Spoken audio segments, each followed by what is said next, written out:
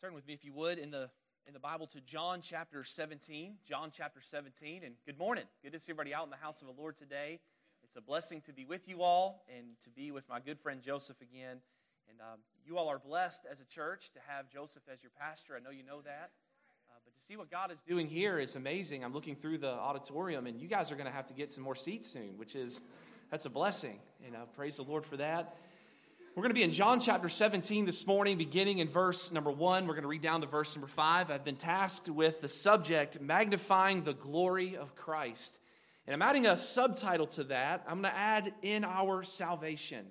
Magnifying the glory of Christ in our salvation. Spurgeon Catechism asks, what is the chief end of man? The answer, man's chief end is to glorify God and to enjoy Him forever. And so we're going to glorify Him this morning through the preaching of His Word. But let's look at verse number 1 of John 17, and we'll read down to verse number 5. When Jesus had spoken these words, He lifted up His eyes to heaven and said, Father, the hour has come. Glorify your Son, that the Son may glorify you, since you have given Him authority over all flesh to give eternal life to all whom you have given Him.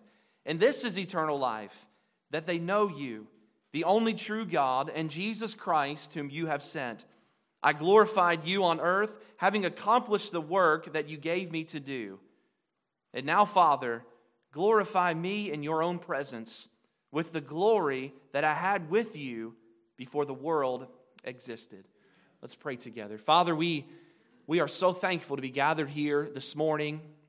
We thank you, Lord, for this church. I thank you for my good friend Joseph. And Lord, just what you're doing in this place, we give you praise for it. Now, Father, as we look at the subject before us this morning, as we think about magnifying your glory in our salvation, Lord, we rejoice because our salvation is all of you. And Lord, we rejoice and glorify you because were it not for your grace, all of us, Lord, would be condemned this morning. So God, we thank you. We praise you and we glorify you. Lord, if there be one this morning that is unconverted, it's our prayer that you would draw them to yourself. That, Lord, they would see your glory in salvation. And that, Father, they would repent of their sins and put their faith in you alone. Lord, we love you and we pray that you bless the sermon. We ask all this in Christ's name. And all God's people said, Amen. Well, in preparing for this sermon, I picked up the Puritan paperback by John Owen. And it's entitled, The Glory of Christ. And I want to read you an excerpt of that book in the beginning of this sermon. But John Owen said this. He said, only a steady view of the glory of Christ by faith will graciously revive from inward spiritual declensions and decays and fill with fresh springs of grace, even in old age. This truth is confirmed by Scripture and is the joyful experience of multitudes of believers. So I admonish you this morning, those of you that perhaps you have grown stale in your spiritual life, those that feel distant from the Lord, what's going to help you this morning to revive that is catching a clear view of the glory of Christ. The more we know of Christ, the more we dwell on Him and we dwell on His attributes and we learn about who He is, it just causes the believer to want to worship Him more. And I know you've probably been to places before where it's almost like everyone is dead and they're not excited to be in church. But isn't it wonderful to be in a church where people beheld the glory of God throughout the week and they're worshiping Him here on Sunday? And that is what happens when we dwell on the glory of Christ. The Christian will continue to grow more and more in grace until the end of their days. There are a lot of, I always say, seasoned saints, that's a lot nicer to put it, in the room this morning. But you understand that the more that you grow in grace, the more you understand that you're becoming more and more sanctified your entire life. We never are fully sanctified this side of heaven, but we are growing in grace as we catch a glimpse of the glory of Christ. John Owen also put it this way. He said, grace in our lives as believers is like a river that grows stronger when it reaches the ocean to which it's returning.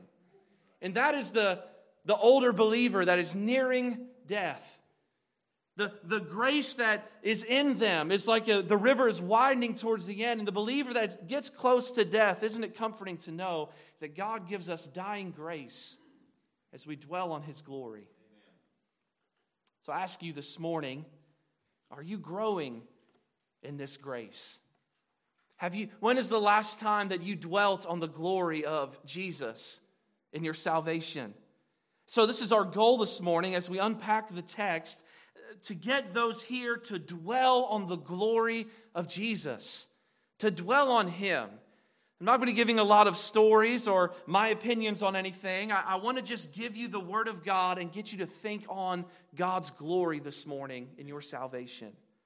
So as we get into our text, it's very important for us to remember something. Jesus put aside the eternal glory that He had with the Father from the beginning and made Himself of no reputation. Philippians chapter 2, verses 5 through 11 tells us that He took on the form of a man, became a slave, and was obedient unto death. There was no emptying of His divine attributes, but there was an emptying of this glory that He had with the Father from the beginning. And so for the sake of redemption, for the sake of the ultimate glory of the Father, Christ became obedient unto death to save His people from their sins. And it is for these reasons that Jesus put aside His own glory, but for a season. He did it to save His people from their sins. And we rejoice in that this morning. So let me give you a few points in outline form. I want to look at verses 1 through 2. And number 1, I want you to notice the Father's plan to glorify the Son. The Father's plan to glorify the Son. Look again at verse number 1. When Jesus had spoken these words, He lifted up His eyes to heaven and said, Father, the hour has come. Glorify your Son, that the Son may glorify you. This portion of Scripture is the high priestly prayer of Jesus, in which He prays for Himself, for His disciples, for the church, and He's praying for the glory of the Father. And in verse number 1, Jesus began His prayer with very decisive words. Over and over in the Gospel of John, we hear Jesus speaking about His hour. His hour. Referencing His humiliation and the hour of His exaltation, because His glory was to come through His shame on the cross. This is why He came. The moment planned by the Trinity from all eternity past was at hand. Jesus needed to say certain things to the Father. So what does He do? And He sets a precedent for us here. He prays. How often we neglect this means of grace. When things are going south in our lives, we are quick to run from God, run from prayer. But that is the means of grace that God has given us to strengthen us in our hour of need. And Christ here is praying. He said, the hour has come. And then He says, glorify your Son, that the Son may glorify you. Understand this morning that when you and I seek glory, we do so at the expense of the glory of God. Amen. And we try to make things about us. We do so at the expense of pointing this lost world to God the Father. I told our church last week, the church isn't about us. It's about God. And if you come to church thinking it's about you and your glory, whatever it might be, you are robbing the glory from the Father. But look at what Jesus does at the end of verse 1. He asked the Father to glorify Him, and it was not at the expense of the Father, because the glorification of the Son was the same as the glorification of the Father. So Jesus is saying, Lord, glorify me, and I know if I'm glorified, ultimately you are going to be glorified.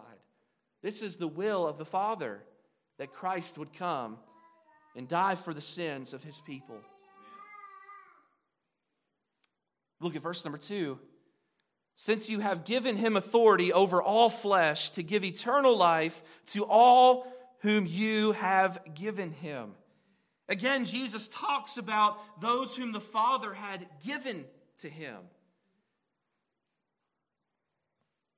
These statements caused many back in John chapter 6 to cease following Jesus. As this radical call to discipleship Christ lays out, if you do not hate your father or your mother, or your children, he said, you have to love me above all of these things. These statements stress something. And in John chapter 6, it says, no man comes to the Father unless the Father draws me. What is Christ referring to in John 17:2 and then in John chapter 6? It's stressing the Father's sovereign role in our salvation. Our salvation is of Him. Who do we owe it to this morning? Not us, but to God. Definite atonement teaches that the Lord Jesus died for a definite group of people. And I want you to look again at verse number 2. Since you have given him authority over all flesh to give eternal life to all whom you have given him. There is a group of people that have been given to the Son. None of Christ's blood is wasted on the ground. His blood satisfies the penalty for the sins of those that he died for.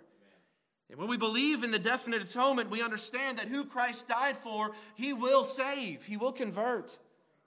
The Father had given Jesus a group of people, those you have given me, as the end of verse number 2 says. And praise God this morning, his blood never fails for those to whom it was given. So number 1, we see the Father's plan is to glorify the Son. And ultimately, through the Son's glorification, the Father is glorified. Which leads us, secondly, number 2, we're going to stay in verse 2 for this point. Jesus gives eternal life to those that the Father has given him. I want to unpack this truth some more so it got its own point. Jesus gives eternal life to those that the Father has given him. The Bible teaches that the value of Christ's death on the cross was great enough to cover all the sins of every person that ever lived, but it applies only to those who put their faith in Christ. There are 2 basic ways people unpack verse number 2 of John 17 and other passages in the Scripture. One understanding is that from all of eternity, God had a desire to save as many people as possible from out of the fallen human race. So he conceived of a plan of redemption by which he would send his Son into the world to be the sin bearer for fallen people. Jesus would go to the cross. He would die for all who at some point would trust him. So this first understanding is provisional. The idea is that Jesus died potentially for everybody. And this sounds good. But it is possible that the whole thing would be in vain because every last person in the world might reject Jesus and choose to remain dead in their trespasses and sins. And this is the prevailing view in a lot of churches today. That salvation rests on each individual person, that it is just provisional. But here's the biblical view. The one that is unpacked throughout the Gospel of John says that God from all eternity past devised a plan that was not provisional. It was plan A.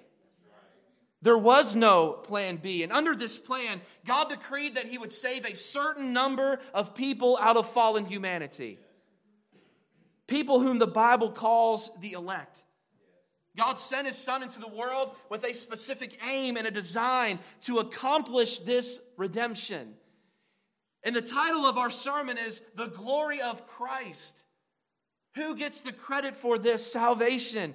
Christ. This was accomplished fully. Again, I'm repeating myself. Without one drop of Christ's blood being wasted on the ground. Amen. For whom he shed his blood, they will be converted. Everyone whom the Father elected for salvation will be saved through this atonement. Now, the Bible teaches us in John that Jesus laid down his life for his sheep. Jesus speaks as these sheep as those whom God have given him. There are sheep and then there are goats. Christ laid down his life for his sheep.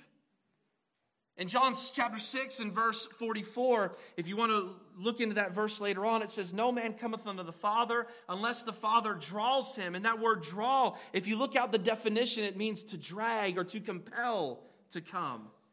John chapter 6 and verse 37, Jesus is teaching that everyone whom the Father designed to come to his Son would come. Does this mean that we do not preach the gospel and just throw up our hands and say, what will be, will be? No. No, we preach the gospel to everyone and trust that the power of God is in the gospel. Amen. And as we preach the gospel, what's going to happen? Christ's sheep will hear his voice and they'll come to him. Your salvation from start to finish rests on the sovereign decree of our God. Amen. He had mercy on you, not because of anything you have done, not because of your goodness, not because he looked down a long period of time and saw that you would one day do something. No, you are saved this morning, converted, because of the Father's love for the Son. And he promised the Son that he had a group of people for him. Amen. So please follow this thought. The only reason under heaven that I can give you this morning of why I am a Christian is because I am a gift from the Father to Jesus the Son. Right. And he gets all the glory for it. Jonathan Edwards says, I'm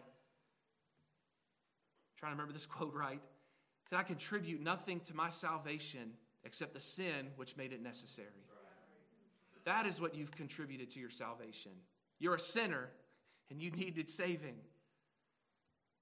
It's not because of anything that we have done. It's not because of anything we will ever do. It is because of the sovereign grace of God.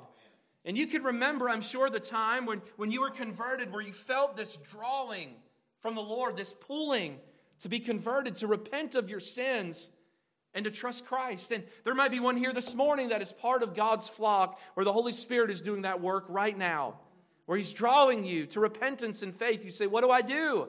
It's not some magic formula. We're not having you raise a hand, but we are going to tell you to repent and believe the gospel and trust in him alone for your Savior. Thirdly, this morning, we're going to look at verses 3 through 5 now, and the third heading is Jesus secured the salvation of the elect. He secured the salvation. You and I, once again, if we are saved, are not elected because of anything good in us. We are elected in Christ Jesus as one whom the Father gave to the Son. Amen. And Jesus makes this a little clearer later on in this passage. I want you to look down at verse number 9. Verse 9 of John 17 says, I am praying for them. I am not praying for the world, but for those whom you have given me, for they are yours. It's so clear. This doctrine, unfortunately, is hated by many. But it's so clear in John chapter 17. He is not praying for everyone in verse number 9. This all-inclusive spirit that permeates our churches has also permeated our doctrine as well, and it leads to confusion in the church. But suppose Christ did, in fact, make atonement for all people and every sin that has ever been committed. This doctrine would be called universalism. This would include the sin of unbelief. Therefore, a person could remain an unbeliever all of his or her life, never submit to Christ, die in their sin, and God would not condemn this person because his sins are covered in this false theological system. It all goes back to this. People do not like being told they are wrong. They also don't like being told that their salvation is not a little part of their work and God's. No, it's all of God's work. He converts. He regenerates. He changes our hearts of stone into a heart of flesh and causes us to believe in him. Rejoice in that this morning. So here's where the rubber meets the road. If you have trusted Christ as your Savior, you are part of this elect crowd that Jesus is praying for here in our text. If you are lost this morning, this should get your attention. Are you redeemed? Are you a part of the family of God? Is there any drawing in your heart towards Christ for salvation? Be a little more specific. Are you depending on something else for your salvation other than Christ alone? Even more specific. Since you've been converted, Has the Lord given you a heart and an affection for Him? Amen. This is where true conversion shows itself. We love the Lord. Amen. We want to be in His Word. We want to be in His house. We want to be around God's people. We love this. But if you're here this morning and you could care less, and you're waiting to get back home to live in sin, and you're planning out your week even right now of how you're not going to walk with Christ, that is a clear sign of not being born again. Amen.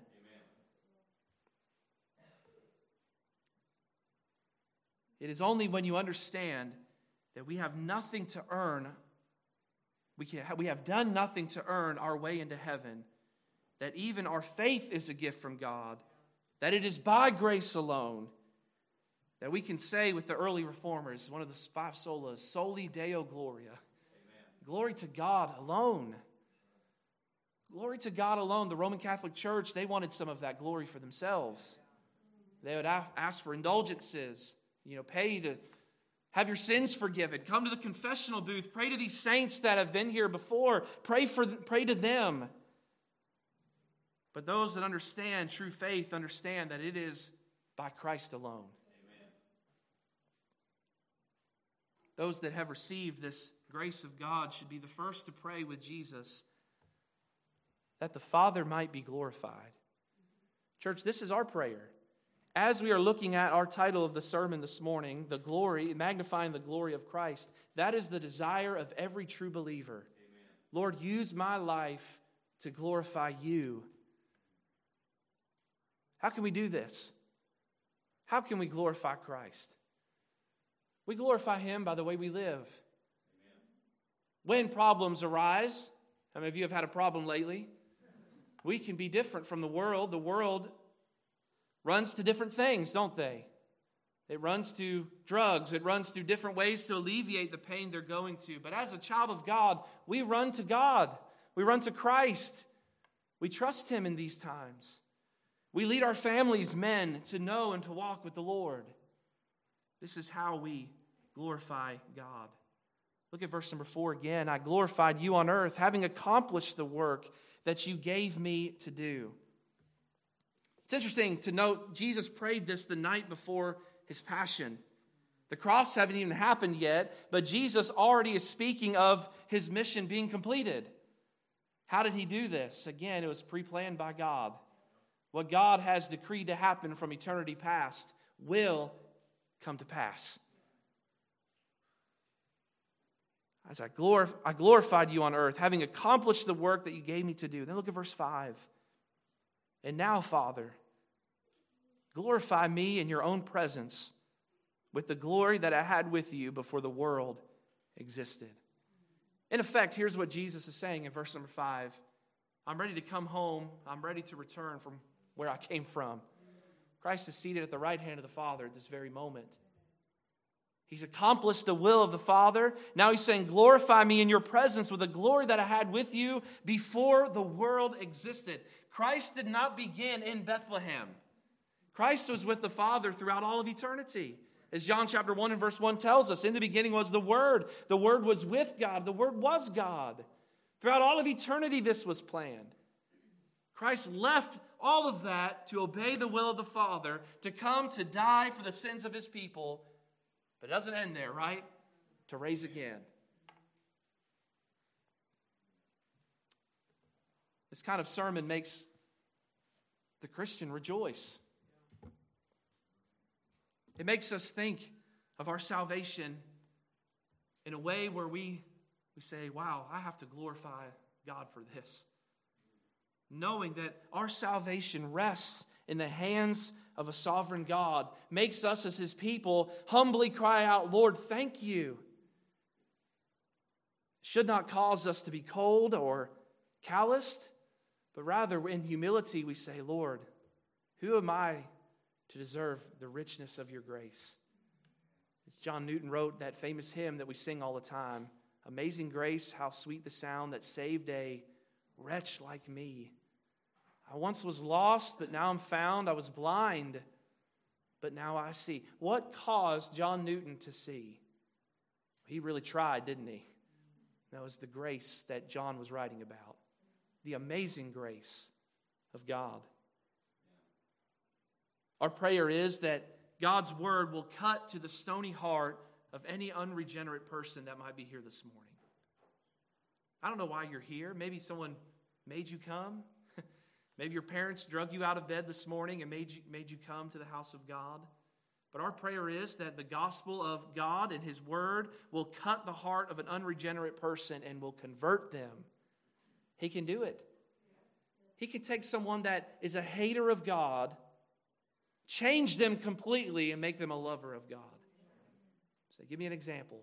Paul. Paul was on his way to imprison Christians, throw them in jail, to persecute them. And Paul, in his own strength, all of a sudden decided, you know what? I think I want to be a Christian. Is that what happened?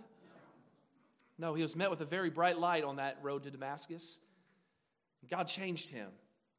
A hater of God, a hater of Christians. All of a sudden now, his name is changed to Paul. And Paul begins to go out and preach, to start churches, to go out on missionary journeys. And who does Paul give all of the glory to? God. God. Are you born again this morning? John Knox, as he lay dying in 1572, he said to his wife, Margaret, he said, "Go read to me where I first cast my anchor." Margaret knew immediately what to do. She reached for a Bible, opened it to John chapter 17, the text we just read, and read to her husband the first 3 verses of John chapter 17. She knew that this was where John Knox first met Christ as his Savior. This passage served as both the first and last anchor for John Knox. The last words John Knox heard this side of eternity was the verses I want to read to you one more time as we get ready to close. Think on these words. Verse 1, when Jesus had spoken these words, he lifted up his eyes to heaven and said, "Father, the hour has come. Glorify your Son, that the Son may glorify you, since you have given him authority over all flesh, to give eternal life to all whom you have given him." Verse 3, and this is eternal life, that they know you, the only true God, and Jesus Christ, whom you have sent. Church, that is eternal life. Do you know God? Have you been converted? Do you love Him? If there's no love for Him, my prayer is that the Lord would regenerate your heart for Him this morning.